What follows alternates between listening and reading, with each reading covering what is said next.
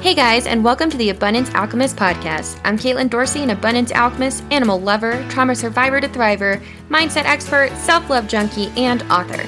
This is the place to be to grab those powerful tools, ideas, and inspiration to make lasting changes in yourself and your life. No more waiting, my friends, because it's time to show up unapologetically, radiate that confidence, and create a life you absolutely love. Time to buckle up and dive on in. Hello, my high-vibing friends. I am so excited you're here today. And as always, have an awesome guest to introduce to today. So today we're going to be talking with Ernie Vecchio. He's assisting others to heal from severe adversity, author, trauma psychologist, and mentor. He has spent his career understanding the human psyche and its response to suffering. Upon removing the ego's interference, his clients describe it as being able to see in the dark. Ernie's work offers evidence that our shared inner journeys have a common theme, and one that places us along a human spectrum. I'm so sorry. When brought into our awareness, the insights provided offer context and a deeper meaning to being human. No longer working in a hospital setting, Ernie has harvested from himself and his patients every ounce of blood, sweat, and tears a person could possibly experience. Today, he has synthesized this material into life-changing wisdom. In his most recent books, Feeling and Reason, Activating Your Heart as a Compass Despite the Ego's Interference, he explains, in our push to be and pull to become, many of us forget the soul's intent to liberate our fullest expression. Welcome, Ernie. Hey, it's great to be here. And thank you so much for having me. Yeah, of course. I apologize for stumbling over, but it's all right. We're imperfect. So no worries. Yeah, it's a mouthful. Yeah, it's a very impressive intro. I'm excited. I'm really excited to have you on and excited to kind of dive in. So we'll just start by, I know I just read your bio, but tell us a little bit about how you got to where you are today. Well, I started out like yourself. I was a therapist, and then I went off and became a psychologist later on in my life, and started working really with hardcore street kids from New York and DC, although I was in Ohio at the time. And then I kind of fell into working with people with trauma at a local rehab hospital. And then it just kind of moved my way up the ladder and became the lead psychologist of that hospital by the time I left. And with really no plan to find what I found out, and what in terms of connecting the dots of the human condition, that was not my intent.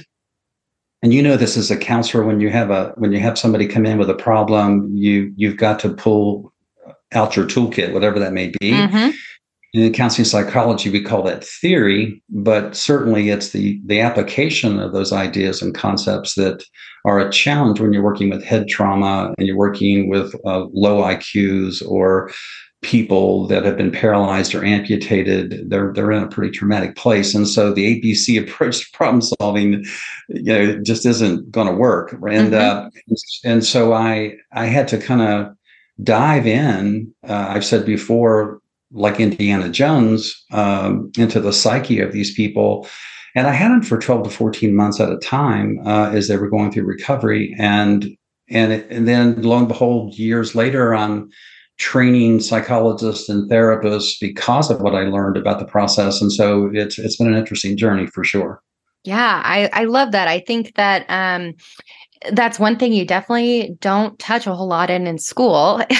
To become a therapist is, different from the ABC approach. When you do have clients that, are coming from, like you mentioned, these different walks of life. And so I really like that you kind of dove in and not only kind of enhance the professional education, but also really kind of let your clients do the guiding in what they were there to teach you. I always think my clients teach me way more than I ever learned in school. Yeah. I feel like there was a period in my career where I kind of crossed over, and I really couldn't tell you what I was doing before the cross. I was doing one thing before, which was the application of theory and whatever. And of course, I did all kinds of models, and I used a lot of three-dimensional teaching, strategies to teach these models and concepts. And then all of a sudden, it seemed like that my patients were saying to me, I don't know what you did, but I feel better. And it turned out that it was where I was in my own inner work. Mm. is I was accompanying them in theirs Mm-hmm. that was kind of altering them. So it was and so I really moved from all this cognitive stuff more into what I would call healing and transformation, and uh, and then I began to see the theme that on the inside we're really pretty much all the same. We're all fighting the same demons at some level, and we're all undergoing the same traumas. And Mm.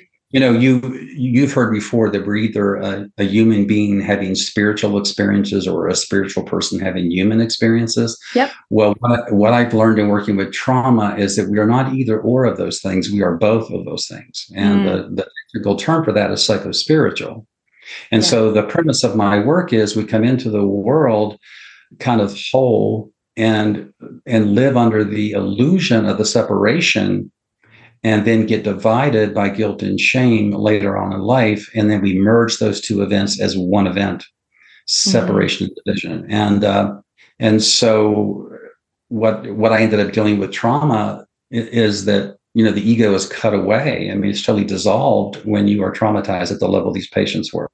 And so where we're trained as therapists and counselors to do ego work, it was so much deeper than that. And so it turned into words like soul and spirit, and it was not religious. It literally was what those two words imply, right? And so Mm-hmm. so yeah, it was a huge deal, and so then I ended up developing a whole philosophy and a whole theory and therapy around it, and it's quite profound work, absolutely. Yeah. What is the kind of title of your theory? I'm just curious. Intentional guided evolution Intentional guide. is the name of the theory, and it doesn't exist in the mainstream. It only exists in my life and my little world. But what I discovered as I was dealing with these patients is that something inside of them was intentionally guiding them to evolve Mm. beyond ego. And what they all would end up saying is, if I'm not these legs, then what am I? If I'm not this spinal cord, what am I? If I'm not this body, what am I? And of course, what you end up beginning to find out is you're more than that. And Mm-hmm. they tend to frame that in their vocations, as they had to lose those vocations and switch to something else. They had to reinvent who they were. And so, yeah, it was profound. Yeah, it is profound. Just hearing about it, I'm like listening to you and I'm like, yeah, wow, this is really powerful. I think this is what drew me to kind of make the shift in a sense too, of kind of combining some of the traditional therapy tools and techniques that can be helpful, but also bringing it into that holistic space because we are these beings that do have we survive and we live in so many different spaces and ways, right? There's so much to our life, which is kind of what you're touching on. So I want to ask you specifically, though.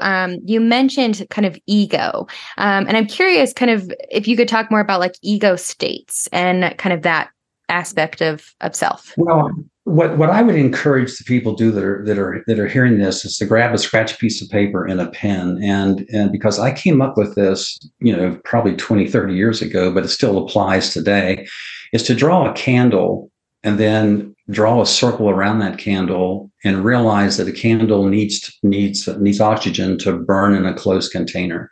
The candle is symbolic of your spark to life. Your heart's beating, your brain's firing, but you don't have an extension cord sticking out of your back or a battery pack, right? That's what Mm-hmm. that candle was symbolic of. And the circle is the physical body. Now, what I want you to do is draw arrows, put an arrow up at the left-hand corner and right-hand corner, and at the bottom left and right as well, coming at that circle. And so that would be life coming at you from all sides. And then the next step would be to draw circles around the original circle, almost like rings of a tree. Well, and then imagine what you've drawn there is 30 layers between you and the candle. Well, those layers are ego. Mm. And each individual ring is representative of a year of experience of your life. If you come in off the street because you're going through a divorce or you've lost your job or something like that, you might let me get down one or two layers, which doesn't really impact that candle. But if you had your legs amputated, if your spinal cord's ripped out, all 30 of those imaginary layers are cut through and the oxygen rushes that candle. It doesn't blow it out because that would be physical death. What it does is it soars, and every emotion you can imagine, fear, anger, disgust, loss, all of those things are there, and then the candle will subside. I witnessed, Caitlin, that about 26 of those 30 layers fell away just because of the trauma. And for the first time in that person's life, that candle was closer to the outside world than it had been since it was born. Mm. So in that example, our function as human beings then is to get that material out of the way and leave it over and light somebody else's candle. So that philosophy is really the whole premise of intentional guided evolution, is that intelligence that I'm referring to is coming from that candle, from the soul and spirit of who you are. And your feelings are essentially your spiritual self, and your emotions are thoughts and feelings combined that create those layers. And you had when you reached out to me, you said you were interested in knowing the difference between feelings and emotions. Mm-hmm. And of course, this is my bias, but it certainly has been my experience too, that feelings are a reaction to a present tense moment, where emotions are a reenactment of a previous experience. And so what we end up doing is reenacting our lives until we get to a place of just reacting, and that would be presence. And so that distinction between feeling and emoting becomes very pronounced when you are traumatized at the level these patients were. Mm-hmm. They weren't just emoting because their entire past and pathology was coming through from the trauma. They were feeling their way through, and that's the Indiana Jones part. Think of a blind person that goes into a room for the first time with a walking stick. They literally will take the cane and they'll find where the chair is and where the couch is and where the desk is and where the lamp is, and they'll memorize those things. And then the next time they come into that room, they move around as if they've been there all their lives. Well, what the ego does is move the furniture around. And so the next time you come in, you bump into something. And that is what the ego does all the time. And so the human spirit's job is to provoke the ego to reenact this material so you can dissolve one of those layers. And so, one of my patients, well, not one of my patients, all my patients at some point said to me, did I have to have a tree fall on me to figure this out? And I said, yeah, kind of so, because the ego is that stubborn. Mm-hmm. Yep. Yeah, ego is that stubborn. Yeah. If that made any sense, I hope that made sense. It made perfect sense. Yeah, that was a great analogy. And I think it answered perfectly. I think I really was curious. I think we hear and we use those terms and those words of feeling and emotion very interchangeably, and they are very different. And so I really like how you kind of described that to a really beautiful way to describe it. So thank you. Yeah, and what has I was going to say what has changed when I first entered this profession. How you think is how you feel was one school of thought, and then the other school of thought is what you believe you become, right down to the cells of who you are. The distance between those two schools of thought was not very far. So if you held your hand out, it was a couple inches apart. Mm-hmm. And you essentially, as a therapist, were learning how to build a bridge between those two schools of thought, and that would be transformation and healing. But what has happened over time is that gap has grown much, much larger, so much so that now professionals are forced to choose a side, and we've fallen down the side of how you think is how you feel. And so what you believe you become is kind of lost. And that's what trauma kind of aggravates and brings to the surface. Your belief system is absolutely destroyed when you are going through that kind of trauma. You've got to literally reinvent yourself, which means you have to let go of a lot of beliefs, and you're not doing it through ABC, the RET approach. You're not doing that. It's happening just by catharsis, just simply by the melting away of ego. And then once you get up on Monday, the world looks different simply because you can't go back. You can't unsee what you've seen once you've been present. Mm-hmm. And people that have been traumatized are quite present, at least for a while before they go back inside. Yeah. Yeah. No, I think that's a beautiful, way to say it. And I think you also touched on a really big piece of, why I started kind of exploring holistic, just kind of the holistic way in general, because of that piece of where it's, you're in school and it's like, all right, pick your clinical orientation. Is that, you're kind of, as you're talking about it, I'm like, oh, yep, here's these theories. Instead of, like you said, having that more eclectic approach of belief that humans actually can function in multiple different ways and do. It's not a one size fits all of, like you were kind of talking about, of either, the thoughts or the feelings or one or the other. Well, yeah. And when they used to say that we use a small part of our brain, that the human beings only use a small part. Most folks don't know what part that is. It's typically the left hemisphere of the brain, because that's where the ego resides. Well, now we know there's two other brains. So the one in your heart and the one in your stomach. And so you literally have three brains. So the goal in depth work, which is the kind of work I do, internal work, is to become whole brained. It's developmental, of course, and you're supposed to be whole brain by the time you hit midlife, at least. And then at that midlife time, if not sooner, you are then accessing the heart and the stomach, which means you're out of your head and you're in your body. So those three brains are supposed to be working in unison with one another. And they have a symbiotic relationship, if you will, not an oppositional one. And so the symbiosis is literally what we have gotten away from with all the cognitive behavioral stuff that we're doing. We're moved away. We're just in the brain. We're just in the head with all of this. Right. And given all the kudos to neuroscience for what they're figuring out. And that's all well and good. But the gold standard before that happened used to be the unconscious. And all the material that's gone on, that needs to be dug out and cultivated. And again, people don't walk into that voluntarily, which is the beauty of trauma. You don't have a choice. If you're traumatized, you have to deal with this material. Yeah.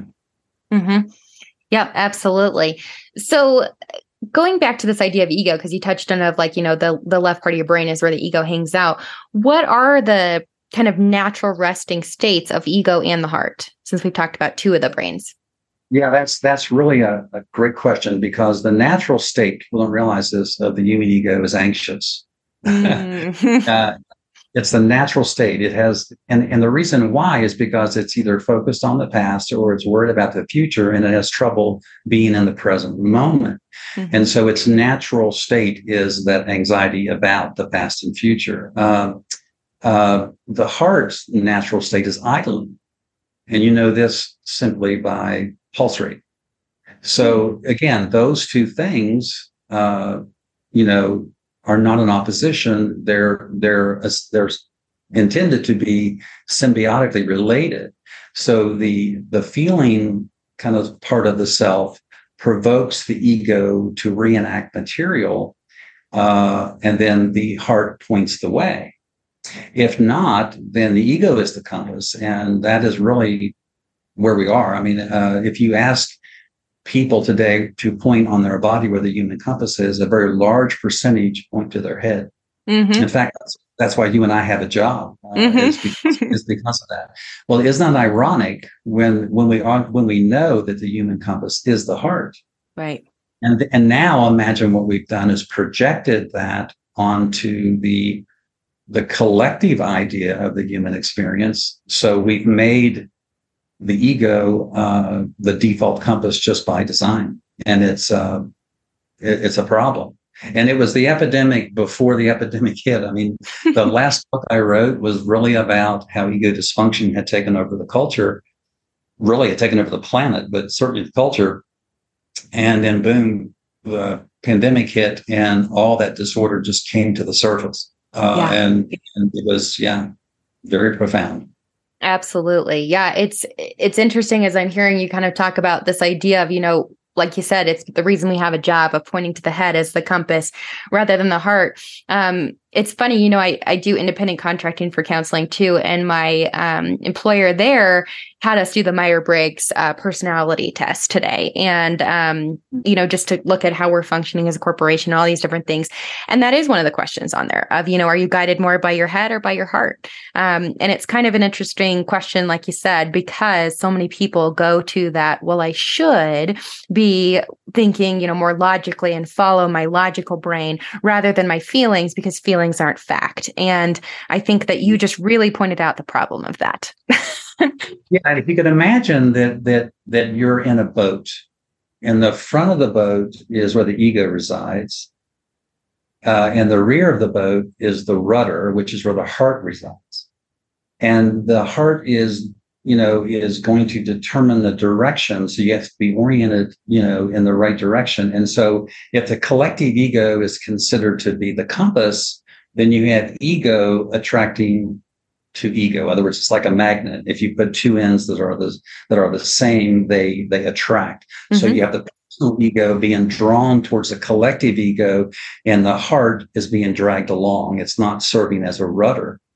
If you make the heart on the horizon, if you will, and then the opposites are there, and then the opposites repel, and in that regard, the ego the heart can then steer the boat. So that's a huge problem. If you want a real life experience of that, it's Galileo. Galileo found out that the sun was the center of the solar system. I want to say 1700s, mm-hmm. And he died in isolation, and the Catholic Church did not pencil that into truth until 77 years later. Well, now imagine that we're in the same place, and we've put the ego where the sun resides, and the heart is rotating around the ego, when it should be the heart where the sun resides, in the reverse. You see what I mean? Yep. So, and so that's a huge deal, and that's really what I call spiritual gravity. And it's a huge problem, and it's hiding in plain sight. I mean, I've witnessed this kind of get worse over the years, but yeah, it's kind of hiding in plain sight. Mm-hmm. Yeah. So I was going to ask you about that term, spiritual gravity. So how do people apply this to kind of their daily life? Well, the formula for spiritual gravity is E squared minus HC equals S to the 10th power, which means a magnified or exaggerated ego minus the heart as compass equals suffering tenfold. That is what that formula is symbolic of, and so clearly, if the heart is the center, then that 10th power is reduced, and so the whole premise is that we have by default made the ego the default compass in our personal and collective lives at such a level that we are more divided than we've ever been because of it. And I don't know how much experience you have working with ego problems and dysfunction, but only 3 to 5% of personality disorders are rehabilitated. The reason why you would think is because it's that hard of a nut to crack. But the truth is, not that many professionals know how to treat personality disorder. Mm-hmm. So it's a combination of both. It isn't just it's a difficult thing to treat. You have a lot of professionals have no idea how to approach it. Well, guess what? If I cut off your legs, guess what happens to your disorder? It collapses. Right. It absolutely collapses, and it no longer works. And so you have to reinvent some sense of I and me that is totally different than the one you had when you went in. So it's, if that makes sense. It did. Yeah. And I think I really like that you pointed that out with the personality disorder, because I think that, like you pointed out, it's very easy for people to write it off as, oh, they're just not able to be rehabilitated, or, oh, they're just a narcissist, or they, have borderline personality disorder. And we write it off a lot in society. But I think what you hit on is completely true. There's just, yes, it's difficult to work with personality disorders, but at the same time, there's really an appropriate way to be able to help people that are struggling. It's blind leading the blind, unfortunately. That ego dysfunction is now considered the new normal, mm-hmm. as is PTSD. Yeah. You know, a lot of insurance companies are saying now, if everybody has it, nobody has it. I think that started with, well, I think it was most obvious in the Katrina event that insurance companies did not pay. There were so many PTSD cases, they just stopped Hmm. paying. So it kind of got to this idea that the new norm is essentially a lie, Yeah. which is your ego. Your ego isn't. It isn't who you are. It certainly isn't. I'm sorry, it's who you are, but it isn't what you are. And that's another piece of the book is that I answer all five questions: who, when, where, what, and why you are. And I propose in the book that we spend so much time on who, when, and where at the expense of what and why. And Mm. and what we are essentially is our feeling, sensing, experiential beings, kind of forced to live in a psychological reality. And why we are is to have a reciprocal relationship with this experience, with ourselves and with others. Anything less than that would be parasitical. So that's huge to get. And as you can see, that's also a quite spiritual understanding of it. Hmm. That to have a reciprocal relationship with yourself and others is means you have to be able to put the psychology of who you are out of the way, or get it out of the way, to be able to connect. And Absolutely. and the pandemic revealed just where we were on Hmm. that. It absolutely did. Yeah, I cracked that wide open. It really um, did. Yeah, yeah. people were I think indifferent towards one another in this country before it hit, and then they were entitled with their indifference after it hit. So it was just Hmm. really a kind of interesting phenomenon. Yeah. And I like that you touched on that piece of, kind of why this applies and how it does apply, because I had that conversation, actually, kind of the spiritual piece of the conversation with the client last night, which is funny that we're talking today. The universe works in beautiful ways. But this idea of letting go of the kind of who, what, why, or who, what, where, to talk about that why and that what, because we do get so wrapped up in kind of these tangible societal goals and how we look and, all these different things, but we forget about the parts that matter, of the connection piece, of the community piece, of the experience piece. And so that was kind of, the shift of the session that we were talking about in this piece that really does need to be talked about and looked into. Yeah. And the ego states, I don't know if I answered your question, is I discovered, of course, you probably have heard of TA, which Hmm. is Eric Byrne's model of what's a transactional analysis. Yep. Well, uh, this predates, this idea of ego states predates that by almost 1,000 years. I mean, the ego state concept is that we have four ego states, which is a counselor, critic, mediator, and bully. Mm. And if you can imagine, I don't know if you remember those old toys where you used to have a round film strip that would sit inside and slide, a viewfinder where you would slide it with a click. You'd look through the Oh, I lens think, and yeah, I know what you're talking about. Yeah.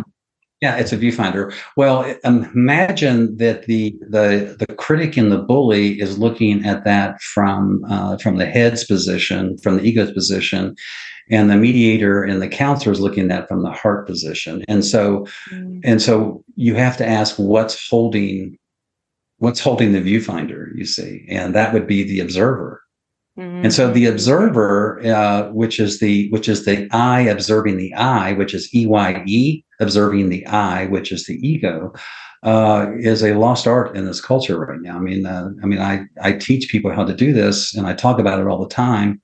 And we've written so many books about presence. I think Eckhart Tolle wrote the book "The Power of Now," Mhm. and everybody was wowed by that, and the book went mainstream and whatever. But that book was written by Ram Dass in 1960, I think. It's called "Be Here Now," so it was just repackaged, something that had already been said, which is presence and being in this moment is the only single thing we have any control over. Yeah. And but it's being sold like we sell water in a bottle. It's that kind of a thing. And Hmm. so that's why I'm saying it's kind of hiding in plain sight. Traumatic people that are traumatized feel when they go out into the world, this is certainly true of amputees and people that are paralyzed, that the whole world is staring at them. Mm-hmm. And really what they are is just hyper vigilant, hyper aware, and very, very present. Yeah. And nobody's staring at all. Right. Oh, there may be somebody, but not as many people as they imagine. Right. And so that's the point. Is this this road less traveled, which is the inward journey, is now is a lost art. I mean, I'm glad that you reached out to me to talk about it, because it needs to be talked about more. Mm-hmm. It does, and I think we see that a little bit more on the counseling side, because we're, helping people do this work. But I really liked going back to that piece of, the natural resting state of ego as being anxious. And I think that word bugs me now, just because of how often, like you said, I have clients every single day tell me when they show up to sessions, I'm anxious. And it makes a lot of sense, right? But we also have this kind of way to start processing and feeling and changing, like you're talking about, instead of that focus of, the future and the past and where anxiety really comes from, of that future tripping, to go back to this place of, like you're talking about, kind of the here and now, which is a concept that has been around, like you mentioned, for thousands and thousands of years. Yeah.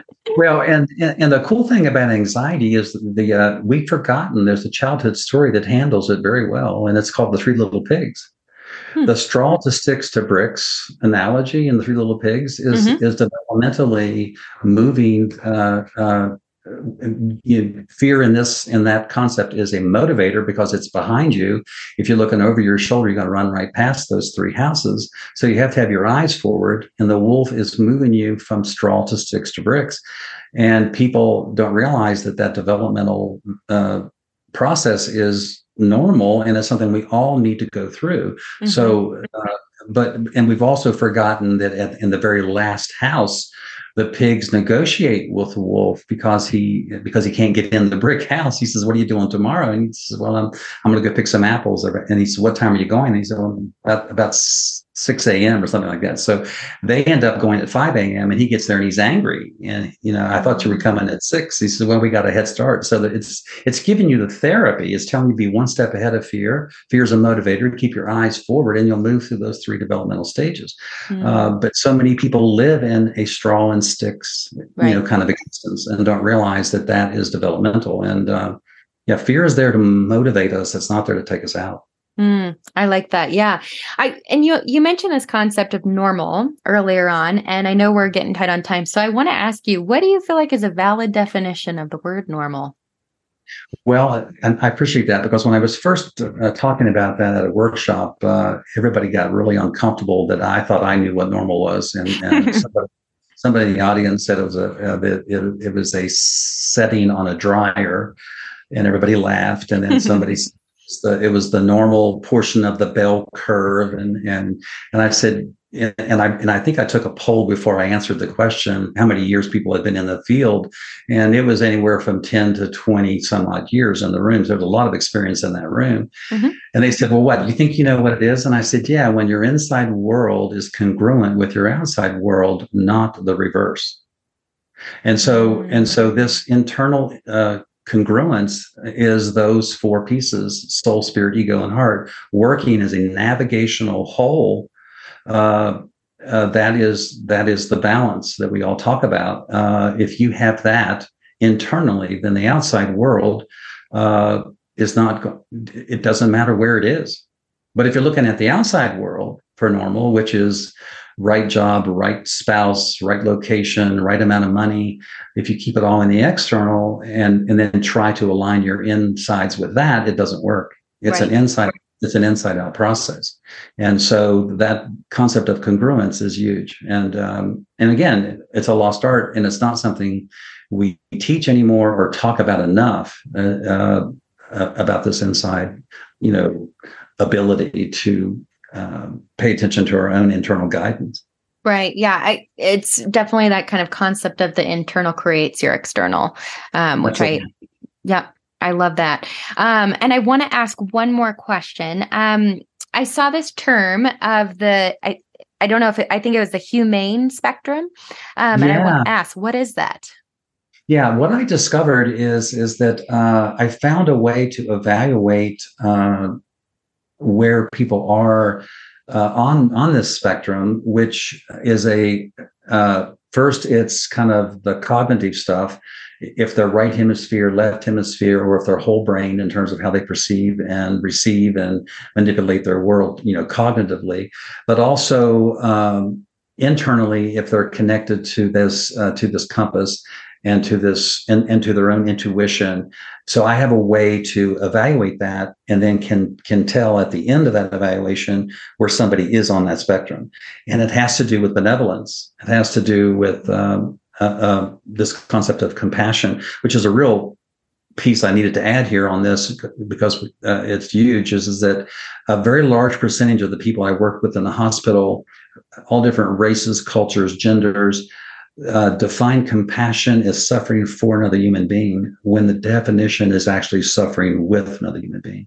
Mm-hmm. So for versus with, which is only being off of one click on a compass, is, the further you get away from the starting point, the more lost you are. Mm-hmm. That was so huge. Those people who knew how to suffer with themselves and with others were transformative. Those people who suffered for we're stuck in the concept of victimization, and now and that's where we are. I mean, try that on one of your on your clients. Just ask them to define compassion, and you will find that many of them define it as martyrdom and sacrifice, and that is not the definition of compassion. Mm-hmm. And so the people that were rehabilitated, or that took the longest to rehabilitate, were those who defined compassion that way. Wow. Yeah, that is powerful too. It definitely makes you think. And I am going to try that. I'm going to ask some of my clients that would fit appropriately for, what their definition of compassion is. Yeah. So the short answer is I take the intellect of the individual, right brain, left brain. I have a way to look at intuition, where their compass is, where they are in terms of their feeling and emoting stuff. And I just have all that in one integrated way then can place them on a spectrum. And again, it's looking at how they handle compassion, whether or not they're in a reciprocal relationship with themselves and others. And that's what we find out in this business of humane spectrum. And I don't know about you, but I'd like to think we live in a humane universe. And and humaneness, you would think, would not have to be taught, but we're not very kind to ourselves generally, so it does kind of have to be taught. Yeah. Absolutely, it does. Well, Ernie, thank you so much. I feel like this was such an interesting conversation. I feel like I keep asking you so many questions. Yeah, please have me back. Yeah, because we need to have this more. I agree. No, I would love to. Well, and thank you to our listeners. I know your time is valuable, so I appreciate you coming on. As always, subscribe, rate, and review. Let us know what you thought. And I will talk to you guys next time. Bye, guys. Thank you for hanging out with me on the Abundance Alchemist podcast. Don't forget to head over and grab your free self-love activation meditation at theabundancealchemist.com and hit subscribe here so you don't miss a thing. Until next time, sending you so much love.